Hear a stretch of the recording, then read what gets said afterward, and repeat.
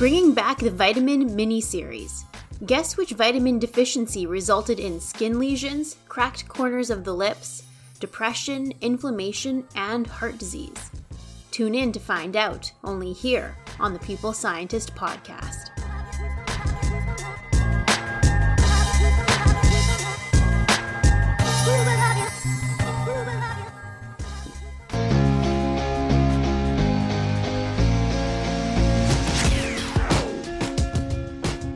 Listening to The People Scientist, the podcast dedicated to helping us optimize our health with the latest scientific findings on neuroscience, physiology, and nutrition. I, your host, Dr. Stephanie Caligiuri, a nutritionist, physiologist, and neuroscientist, will be here with you every single week, bringing us information to ignite our thinking, to help us be one step closer to the healthiest we can be.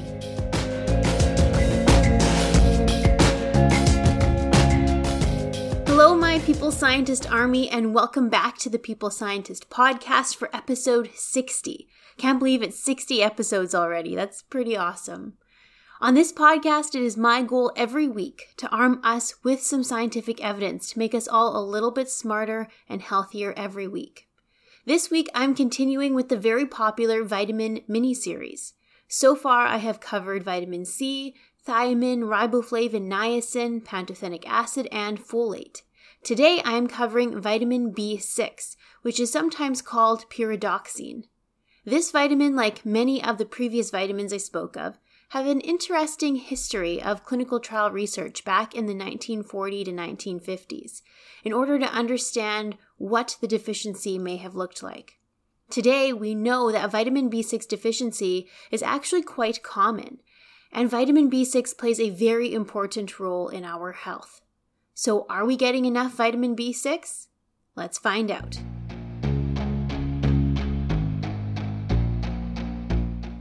Vitamin B6 plays a very important role in producing the neurotransmitters in our brain and making the myelin sheath to protect our nerves. Vitamin B6 is also important for skin health and heart health.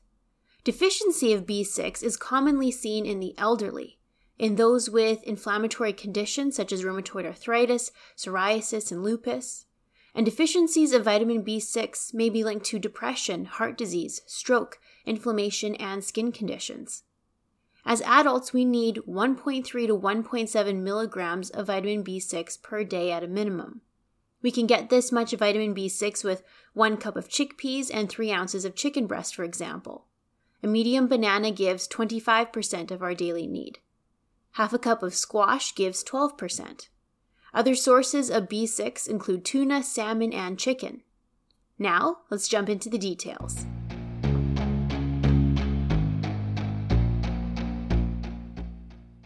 I always love starting out with the interesting history of how each vitamin was discovered. In 1934, Gerby identified an essential vitamin necessary for rats in order for them to be healthy, which was very distinct from the previously determined vitamins B1 and vitamin B2. And at the time, he had called this vitamin the anti-acrodynia factor, as acrodynia means patches of skin that turn red and dry. This is what he had observed in the rats that were fed a diet deficient in this vitamin.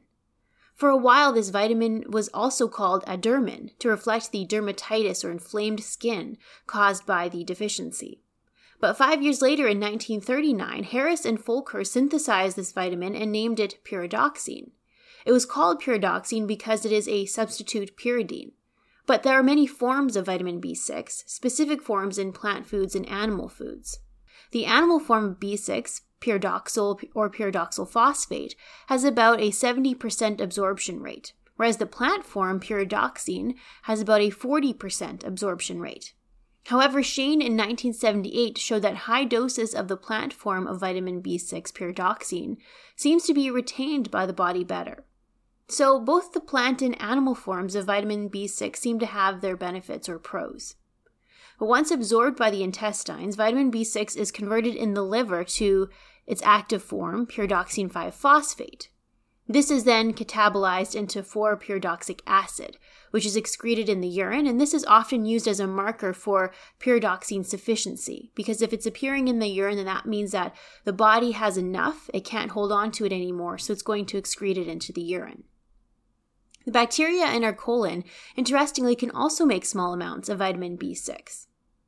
Now, the recommended daily amount of vitamin B6 is 1.3 milligrams daily for young men and women, then 1.7 milligrams daily for men older than 50 years, and 1.5 milligrams daily for women older than 50 years. So considering how much we have stored in our body, we could estimate that it may take about 3.5 months to deplete our stores. Now, that is not taking into consideration the bacterial colon contribution of vitamin B6. And of course, many other factors play into this, such as if we have the presence of an injury, inflammation, illness, or medication use that may also increase the use of vitamin B6. And I'll get into those details in today's episode. So what is the function of vitamin B6? Well, first off, it plays a really important role in gluconeogenesis, so essentially our energy levels. Gluconeogenesis means that it produces glucose from amino acids and glycerol in our body. So particularly during times of fasting, or if we're eating low carbohydrate or a ketogenic diet, then gluconeogenesis is even more important. Or if we're practicing intermittent fasting or time-restricted eating, gluconeogenesis is a really important functioning system. So we need to make sure in that scenario in particular that we need to be getting adequate vitamin B6. Vitamin B6 is also necessary for the conversion of tryptophan to niacin, which is the vitamin B3. It's also important for heme synthesis, sphingolipid biosynthesis, which is important to create that protective layer to protect the nerves in our nervous system. B6 is also necessary to produce the neurotransmitters that are in our brain that basically send the signals between our brain regions to control our behavior and our mental health. Vitamin B6 also appears to be very important for our immune system and steroid hormone modulation. It's also a very key enzyme in converting the amino acid homocysteine to cystathionine and its subsequent conversion to cysteine. Now, this conversion is very important because homocysteine has implications in heart disease, and I will get into all of these particular functions and their link to our health in this episode today. So let's start off by jumping into some of the clinical trials. One of the things I love to do is to dig into the old clinical trials of about 70 to 80 years ago. These clinical trials were likely not very ethical and would not be allowed today. And even though they were unethical, the information garnered from them were really important for global health at that time and even for today. So we have to be grateful for those study participants that had participated 70 to 80 years ago in these studies, because for the last several decades and even today, we have such important information now about the vitamins and how they're necessary for our health. For example, Hawkins and Barsky in 1948 had one man eat a B6 deficient diet for 50 days, and they monitored him just to see what would happen. The man had to eat a combination of sugar, corn oil, vitamin-free casein powder, which is like milk powder, mineral salts, and a cod liver oil. Which sounds so gross. That was all he could eat every day for 50 days. This mixture of things that they called food had all the known vitamins and minerals added to it except for vitamin B6. So they could essentially monitor what would happen if they made him deficient. They noted that the man's body weight remained stable, surprisingly, as he ate enough calories to maintain his body weight. But they did note that his white blood cell count dropped dramatically. Now, white blood cells are very important for our immune system. They also noted that he developed major depression and confusion nearing the end of the study. When they gave him vitamin B5, his white blood cell count, mood, and alertness quickly normalized within a day or two. So this was one of the very first studies in humans to show a very important role of vitamin B6 in human health. The following year in 1949, Mueller and Vilter conducted a clinical trial where 8 patients in the hospital, for various reasons, such as, they had a fractured leg or arthritis, they were in the hospital, and they were recruited into this clinical trial. The 8 patients received a diet deficient in vitamin B6, but they were also given a molecule that would block the actions of vitamin B6 called desoxypyridoxine. So this trial was even a more stronger version of the previous one because now they're also blocking the actions of vitamin B6. Then the scientists observed these patients for 4 weeks to see what would happen to them. Interestingly, a vitamin B6 deficiency manifested first in these patients as symptoms on their skin. It took about 2 to 3 weeks for the scientists to observe the typical deficiency symptoms seen on their skin. The B6 deficiency resulted in dry, scaly, and itching patches as they had seen in animals previously a couple of decades ago. It caused redness on light skin and light patches on darker skin. This skin condition appeared in particular around the eyes, nose, and the mouth. The skin at the corners of the mouth became inflamed and cracked. This is called chelosis. This can also be seen with riboflavin or vitamin B2 deficiency. A swollen tongue was noted in half of the patients. So these studies, even though they are unethical for today, give us important information on how vitamin B6 is essential to health. Back in 1949, it was realized that vitamin B6 was important for heart health as well, as monkeys were fed a B6 deficient diet and they had much higher levels of arteriosclerotic lesions, meaning that the arteries were narrowed and clogged when fed a vitamin B6 deficient diet. So these studies back in the 1940s illustrated that B6 was likely necessary for alertness, the immune system, mental health, heart health, and skin health. But today, this overt of a deficiency is less common. So how today might a deficiency develop, or who is more common to develop a deficiency? Now, the reports on vitamin B6 deficiency range widely. For example, 34% of individuals living in an urban population of Pakistan reported to have a B6 deficiency. 49% of people living in a long-term care home in the United States had a deficiency. Justin in the American Journal of Clinical Nutrition reported that 9% of healthy young adults and 51% of the elderly living in Belgium had a B6 deficiency. So it might be much more common than we realize, particularly in the elderly that are aged 65 years and older. In some reports, vitamin B6 was the number one most common deficiency. Who would have thought that the most common deficiency was vitamin B6? So if it's that common, then who is at risk? Well, low concentrations of vitamin B6 in the blood have been reported in individuals living with asthma, diabetes, alcohol dependence, heart disease, pregnancy, breast cancer, Hodgkin lymphoma, and sickle cell anemia. Certain drugs are also associated with vitamin B6 insufficiency because these medications may interfere with B6 metabolism, including isoniazid, penicillamine, hydralazine, and levodopa. Now, work by Rose and colleagues in the 1970s showed that oral contraceptives, meaning the birth control pill, was associated with B6 deficiency. They even gave an oral contraceptive to a man and showed that the same effect had happened on their B6 levels, that their B6 levels dropped after taking the oral contraceptive. It is reported that about 80% of women taking oral contraceptives have abnormal tryptophan metabolism, indicating a relative B6 deficiency, or meaning that they have suboptimal levels, and that about 20% have evidence of absolute deficiency of vitamin B6. So it is very common to have B6 inadequate levels if taking an oral contraceptive, which is really surprising. I didn't realize that. Winston in the American Journal of Psychiatry in 2006 reported the importance of adequate vitamin B6 for individuals taking oral contraceptives. Now, taking the birth control pill may be associated with depressive mood changes in those who are predisposed to depression.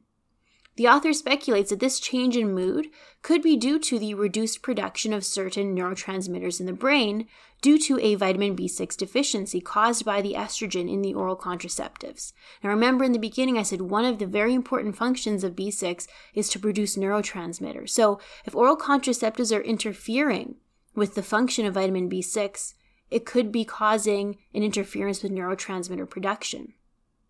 In this study and other studies back in the 1970s, they reported that the production of a particular neurotransmitter, serotonin, that regulates our mood is also dependent on vitamin B6 and may be impacted in those taking oral contraceptives.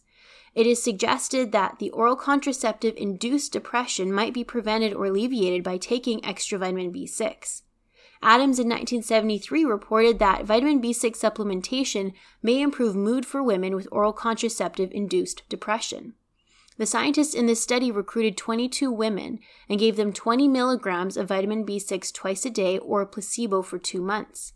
15 women improved with B6 supplementation, but 7 of the women either remained unchanged or their mood worsened.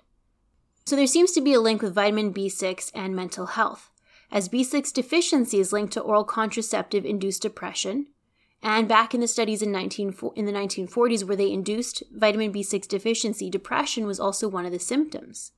So it begs the question, is vitamin B6 associated with depression in general? Well, Ryan and colleagues this year showed that individuals living with depression had lower levels of vitamin B3 niacin and vitamin B6 in their blood versus those without depression. 32% of the people living with depression had indices of significant B6 deficiency. So why is B6 linked to depression? Well, as I mentioned earlier, B6 is necessary to generate very important neurotransmitters for our brain and nervous system, such as dopamine, serotonin, and GABA from glutamate. Now, studies in rats illustrate that a B6 deficient diet can result in lower levels of these neurotransmitters in the brain, particularly impacting GABA levels. Now, GABA is that inhibitory, quieting down neurotransmitter of the brain. And this is very important because Listmore in 2018 illustrated that mood disorders such as anxiety and depression are characterized by having too much excitatory activity and not enough inhibitory or quieting down GABA in the cortex of the brain. So this is a potential mechanism of linking vitamin B6 to depression. It is a potential cause of too low of levels of GABA in the brain, as B6 is necessary to generate GABA. So making sure that we have adequate vitamin B6 is a very important thing to consider in regard to our mental health. B6 is also necessary for the production and maintenance of the myelin sheath in our nervous system. Now, myelin is the protective covering of our nerves. If there is no myelin sheath to cover the nerves, then the electrical signals from our body to brain and vice versa get impaired. As a result, B6 is thought to potentially have benefit for conditions in nerve and pain conditions such as carpal tunnel, epilepsy, and multiple sclerosis. However, the data is limited in those conditions. As in previous episodes, I've spoken at length about the role of depression in inflammation, and vitamin B6 is also implicated in inflammation. Friso in 2001 reported in 891 participants that those with lower vitamin B6 tended to have more inflammation, as indicated by higher C-reactive protein levels in the blood. It is thought that in the presence of inflammation, vitamin B6 may be used up more quickly. This can be evidenced by the fact that conditions characteristic of high levels of inflammation like rheumatoid arthritis and asthma are associated with low levels of B6 in the blood. Huang in 2010 reported that 100 milligrams of vitamin B6 supplemented could reduce markers of inflammation such as IL-6 and TNF-alpha after 12 weeks. And that was done in participants with rheumatoid arthritis. But another study by Chiang noted 50 milligrams a day, so half the dose, of B6 corrected B6 deficiency but did not improve markers of inflammation in those with rheumatoid arthritis after 30 days. So what's the difference between these two clinical trials? Well, the difference is the dose and the length of treatment. The one that saw an effective improvement in inflammation levels had 100 milligrams per day for 12 weeks. So perhaps that higher dose and for a longer period of time is necessary to see the improvement. Now, this is an example of how nutritional interventions can take time, and it may not result in health improvements right away, that it may take 12 weeks or longer. So why does it take so long for nutritional interventions to take effect? Well, for example, a lot of the time it takes time for someone who is deficient to rebuild their storage of a vitamin in their body. And after the buildup or the storage has normalized, then the changes in transcription of our genes to alter the protein expression and thus our functioning and our health also take time. For example, in mice, it can take up to 4 to 6 weeks just to see that protein turnover or to see that change in function and health. So in humans, where the metabolism is much slower, it could take much longer. Ubink in 1996 and many others since have illustrated low vitamin B6 levels may increase homocysteine levels. Now, this is seen as a bad thing because homocysteine is an amino acid that has the potential to increase heart disease risk. Specifically, homocysteine increases the uptake of bad cholesterol by inflammatory mediators called macrophages. This can increase the deposit of fatty plaques in arteries, and this could lead to stroke, heart attack, and peripheral artery disease. Monkeys that were fed a vitamin B6 deficient diet developed narrowing of arteries. And part of the mechanism is thought to be because vitamin B6 normally reduces the amount of homocysteine, but in a vitamin B6 deficiency, those homocysteine levels are going to rise, and that's going to negatively impact artery and heart health. Eubank in 1995 indicated that high levels of homocysteine and low levels of vitamin B6 in the blood are associated with poorer outcomes for heart disease patients. A year later, Eubank had illustrated that 20 milligrams a day of vitamin B6 was sufficient to reverse the impaired homocysteine metabolism observed in those with a vitamin B6 deficiency. Now, keep in mind the recommended amount is around 1.5 milligrams a day, so this clinical trial gave about 13 times that, but it was still well below the tolerable upper intake level of 100 milligrams per day. Now, if you recall from my vitamin miniseries episode back on niacin, vitamin B3, I went into detail on how for years niacin vitamin B3 was thought to be the best treatment for heart disease because clinical trials were showing that high doses of niacin dramatically lowered the bad LDL cholesterol and increased the good HDL cholesterol. However, when the large clinical trials looking at the hard endpoints like heart attack, stroke, and death, niacin had no benefit. And scientists and physicians were shocked and wondering why. It was then they realized that although niacin raises good cholesterol, it makes the good cholesterol less effective because it generates antibodies against the HDL cholesterol. As a result, the high dose of niacin did not benefit heart health. So looking at risk factors, such as just cholesterol levels, cannot be all we look at. It's very important to look at other risk factors and the hard endpoints as well. So next, I'm going to bring up some clinical trials that look at the hard endpoints of death rate, heart attack, and stroke incidence with vitamin B6. Tavanen in 2004 reported that a higher intake of the B vitamins folate, B6, and their combination was associated with a lower risk for heart attack versus those with the lowest intake. But this conclusion was based on an observational study. So it has promising indications, but we also need to look at an intervention study where patients are given a supplement and followed over a period of time. Schneider and colleagues conducted the Swiss Heart Study in 553 people with heart disease that required angioplasty. Now, angioplasty means the patients had clogged arteries in their heart that required the implantation of a stent to allow blood flow back again to the heart. After this procedure, half of the people received a placebo, and the other half received a combination of 1 milligram of folic acid, 400 micrograms of vitamin B12, and 10 milligrams of vitamin B6 for 6 months every day. Now, the B vitamin supplemented group had a lower odds of requiring another procedure to restent the artery. Specifically, 10% required surgery again in the B vitamin group, whereas 16% required surgery again in the placebo group. 1.5% of patients in the B vitamin group died versus 2.8% in the placebo group. So supplementing with those 3 B vitamins may have benefit for heart health after an angioplasty. So this was a quite promising clinical trial to show that B vitamin supplementation may have heart health benefits. Quinn in 2014 did a meta-analysis and pulled together clinical trials with 5 to 10 milligrams of vitamin B6 supplementation and reported about half the risk of needing surgery again compared to the control group. So this meta-analysis had reconfirmed the initial findings of that one clinical trial. Okay, so vitamin B6 is important for heart health, skin health, and mental health. Where can we get vitamin B6 from? Now, the recommended amount is 1.3 to 1.7 milligrams a day for adults. Vitamin B6 is found in bananas, chickpeas, nuts, and many common vegetables like potatoes, green beans, cauliflower, and carrots. B6 is also commonly found in animal meats like chicken, turkey, tuna, salmon, beef liver, and ground beef. Now, we can get the recommended about 1.5 milligrams of B6 from, for example, 1 cup of chickpeas and 3 ounces of chicken breast.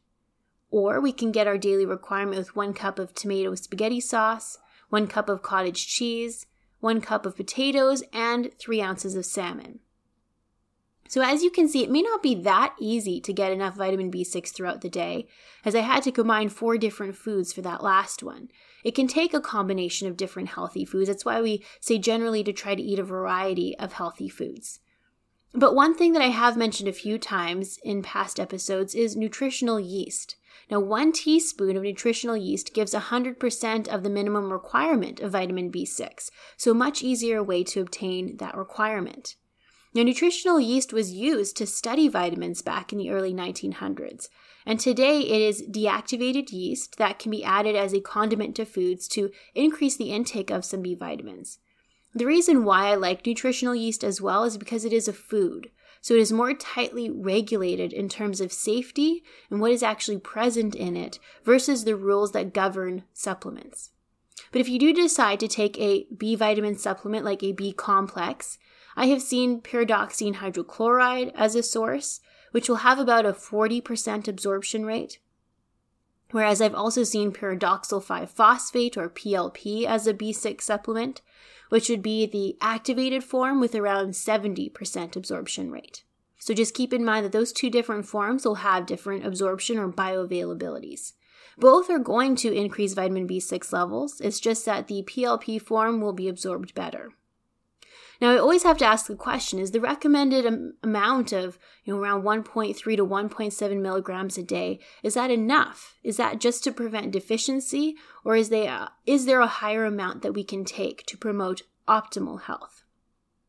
Well, there is less information, unfortunately, available on vitamin B6 in this regard. We do know that trials supplement anywhere from 5 milligrams to 100 milligrams per day. Particularly in those with a deficiency, they did show that 20 milligrams of supplementing per day was enough to get up to optimal levels.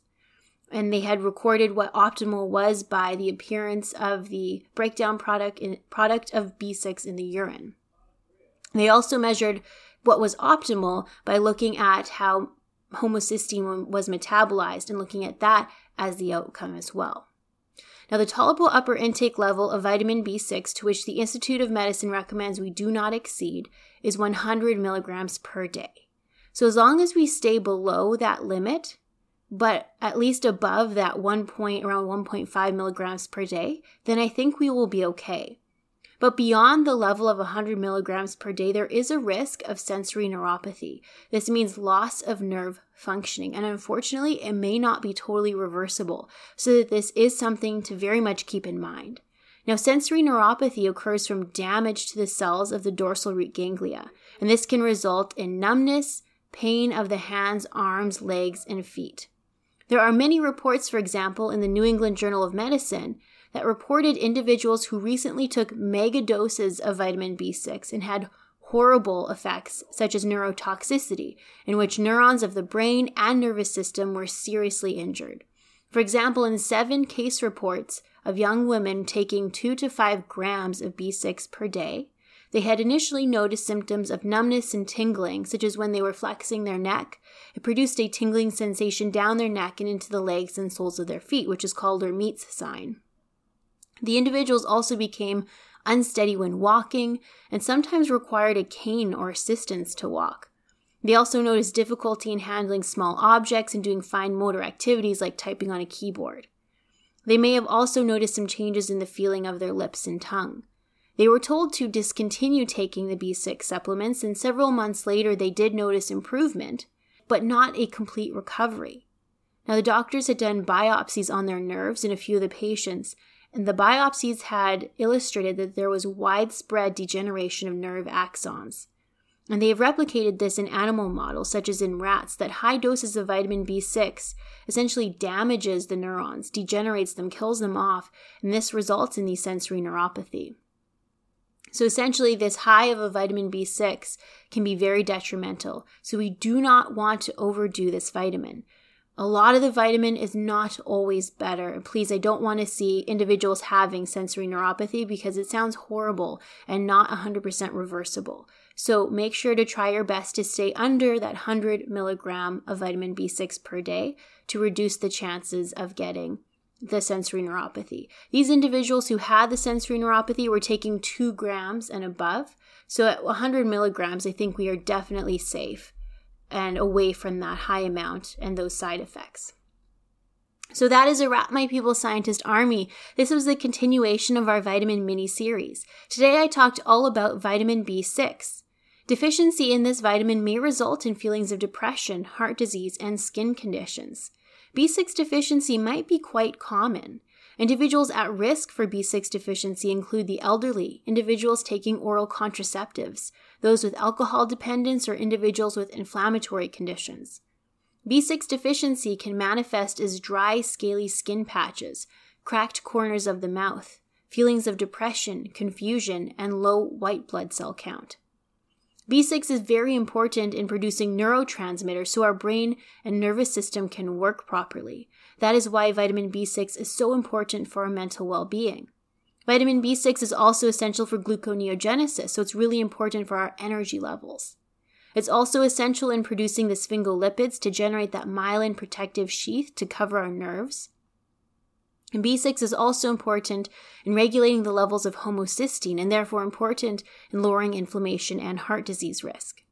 Now let's remember to be grateful for the people 70 years ago who contributed to science by being study participants and were made to be vitamin B6 deficient so that today we know that we need B6 for our health and well-being. So you can check to see if you eat some of the top B6 food sources I listed to determine if you think you're getting enough B6. And if not, try adding in some rich sources like chickpeas or hummus, bananas, salmon, chicken, potatoes, nuts, cottage cheese, and tomato sauce, as these are all very good sources of B6.